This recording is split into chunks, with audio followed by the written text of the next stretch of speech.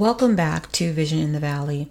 We're talking about time in this season, and what I've learned is that there's a connection or a relationship between time and vision. I had a couple of dreams a few months apart that ultimately led me to this revelation. One evening, I dreamt of my then office mate, and she was moving about the office on roller skates. There was a big case of wristwatches on the conference table, and no one in the office seemed to be necessarily interested in them, but my eyes were affixed on the cases. I'm not sure if it was because they were shiny, there were some that were gold and silver, or if it was the matter that they were there and there were so many of them. You'd think that I'd be more concerned about my coworker being on roller skates, but I believe that in my natural waking life, I felt like I needed more time to do some things, more time to accomplish some things. And all I cared about was getting more time. And I think that may have been a part of why the wristwatches were in the dream. But nonetheless, she noticed that I was looking at them and told me that I could take one of them, one of the watches that is, and that no one would mind. Later on in the month, I had another dream about several eyeglasses inside of a glass case. And then this time, the glass cases were more like the kind you'd see in a store. They were standing up vertically, like display cases. But I hadn't linked the two of the dreams together until I went back more recently and looked at my notes. This was months later. I had connected the dots because I've since learned that there is a relationship between the passage of time and fully understanding my dream or vision. And when I say my dream or vision, I do mean my actual dreams, but I also mean the vision or the dream of a product or something that I'm supposed to be doing in my purpose, that over the course of time, it becomes more clearer to me.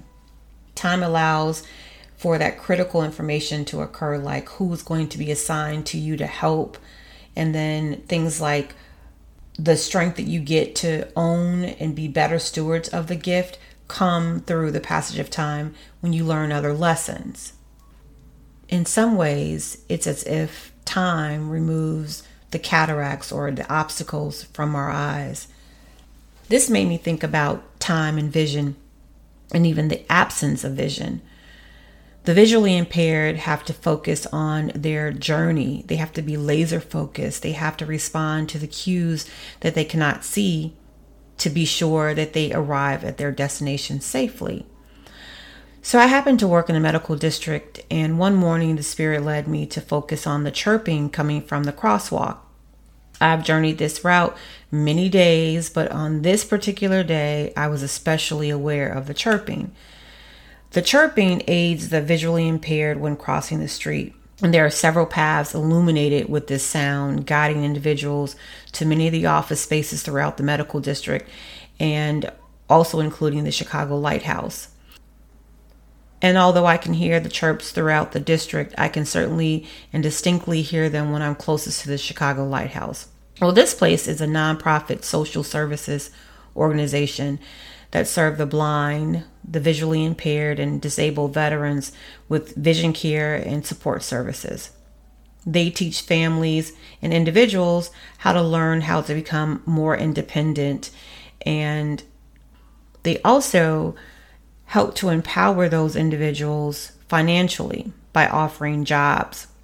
I've actually worked in environments that utilize those services. Because of this, I recently learned about their orientation and mobility program. This program helps to develop those techniques I was just talking about to afford the safe travel for the visually impaired. They work with the client to teach them spatial awareness. And so I wanted to dig a little further to learn what spatial awareness meant. Spatial awareness is the ability to understand your body's position in relationship to your surroundings. So let's just stop there for a moment. In the last episode, GPS, intentional positioning, we talked about my dream of being in a limo. and I was enjoying the ride along with these other people who were members of a wedding party. And we had no issues or concerns with the trip. We were all happily moving about. And it wasn't until I responded to an outside interruption, something that happened outside of the limo, that caused me to stop and turn and look around. And that's when I realized that the driver was actually behind us. We had been facing backwards and we were moving backwards.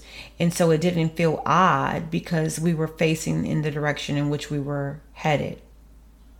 Had I been facing forward while we were moving backward, there would have been a certain sense of awkwardness in the movement of going backwards. It would have been more obvious to me that we were going backwards.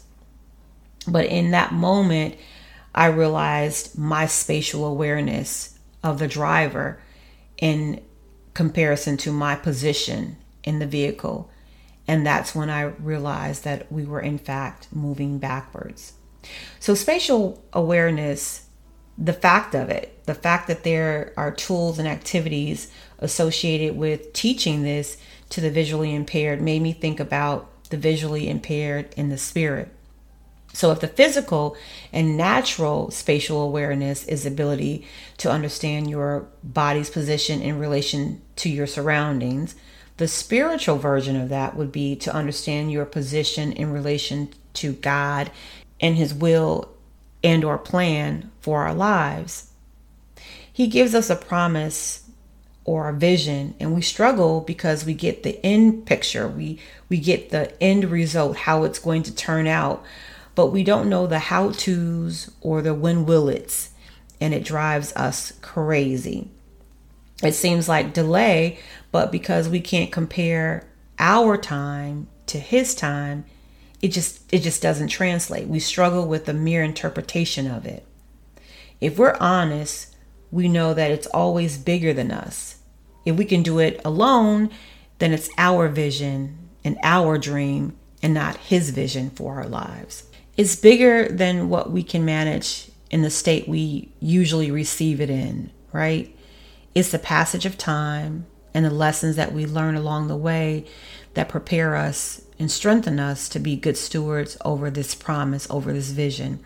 And discovering this can change the whole trajectory of your spiritual life. The visually impaired have to learn to trust navigating in spaces that they cannot completely see. They have things to do and cannot allow the limitations of non-sight delay or discourage them. They have to trust the techniques, or as we say, trust the process, and then they have to move.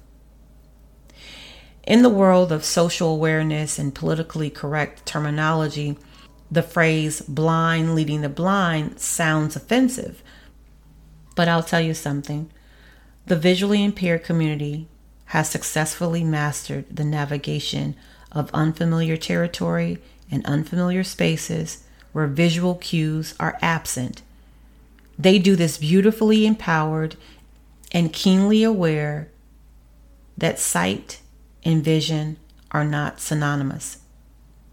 Sight occurs in the eyes, and vision happens in the mind and in the heart. In fact, Helen Keller said, "The only thing worse than being blind is having sight but no vision."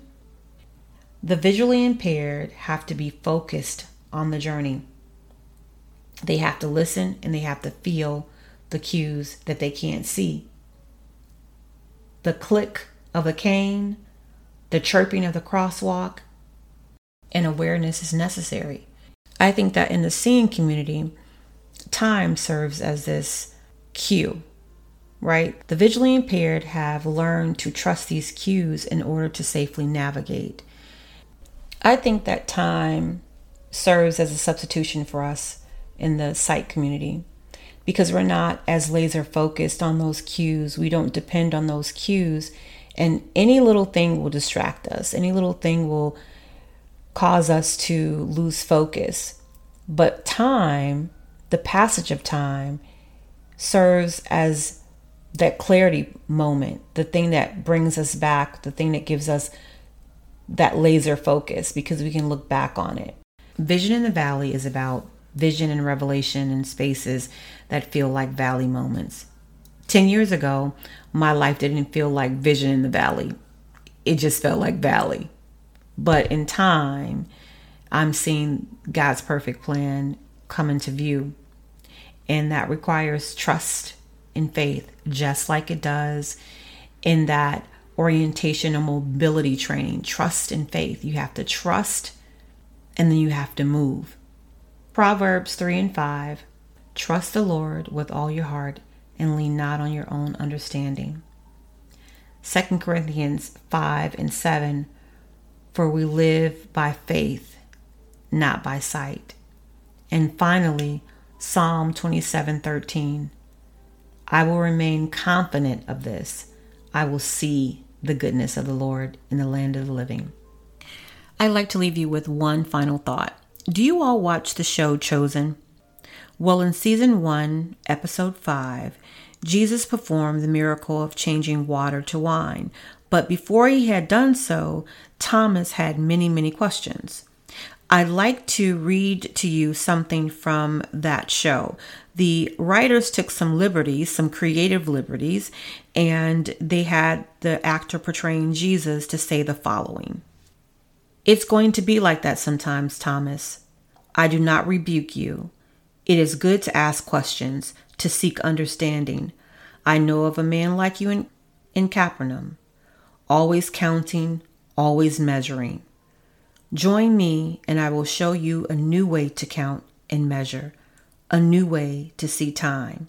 Keep watching. I walked away from that and just thought to myself, wow, Jesus will teach us a new way to see time. I can't wait to talk with you soon.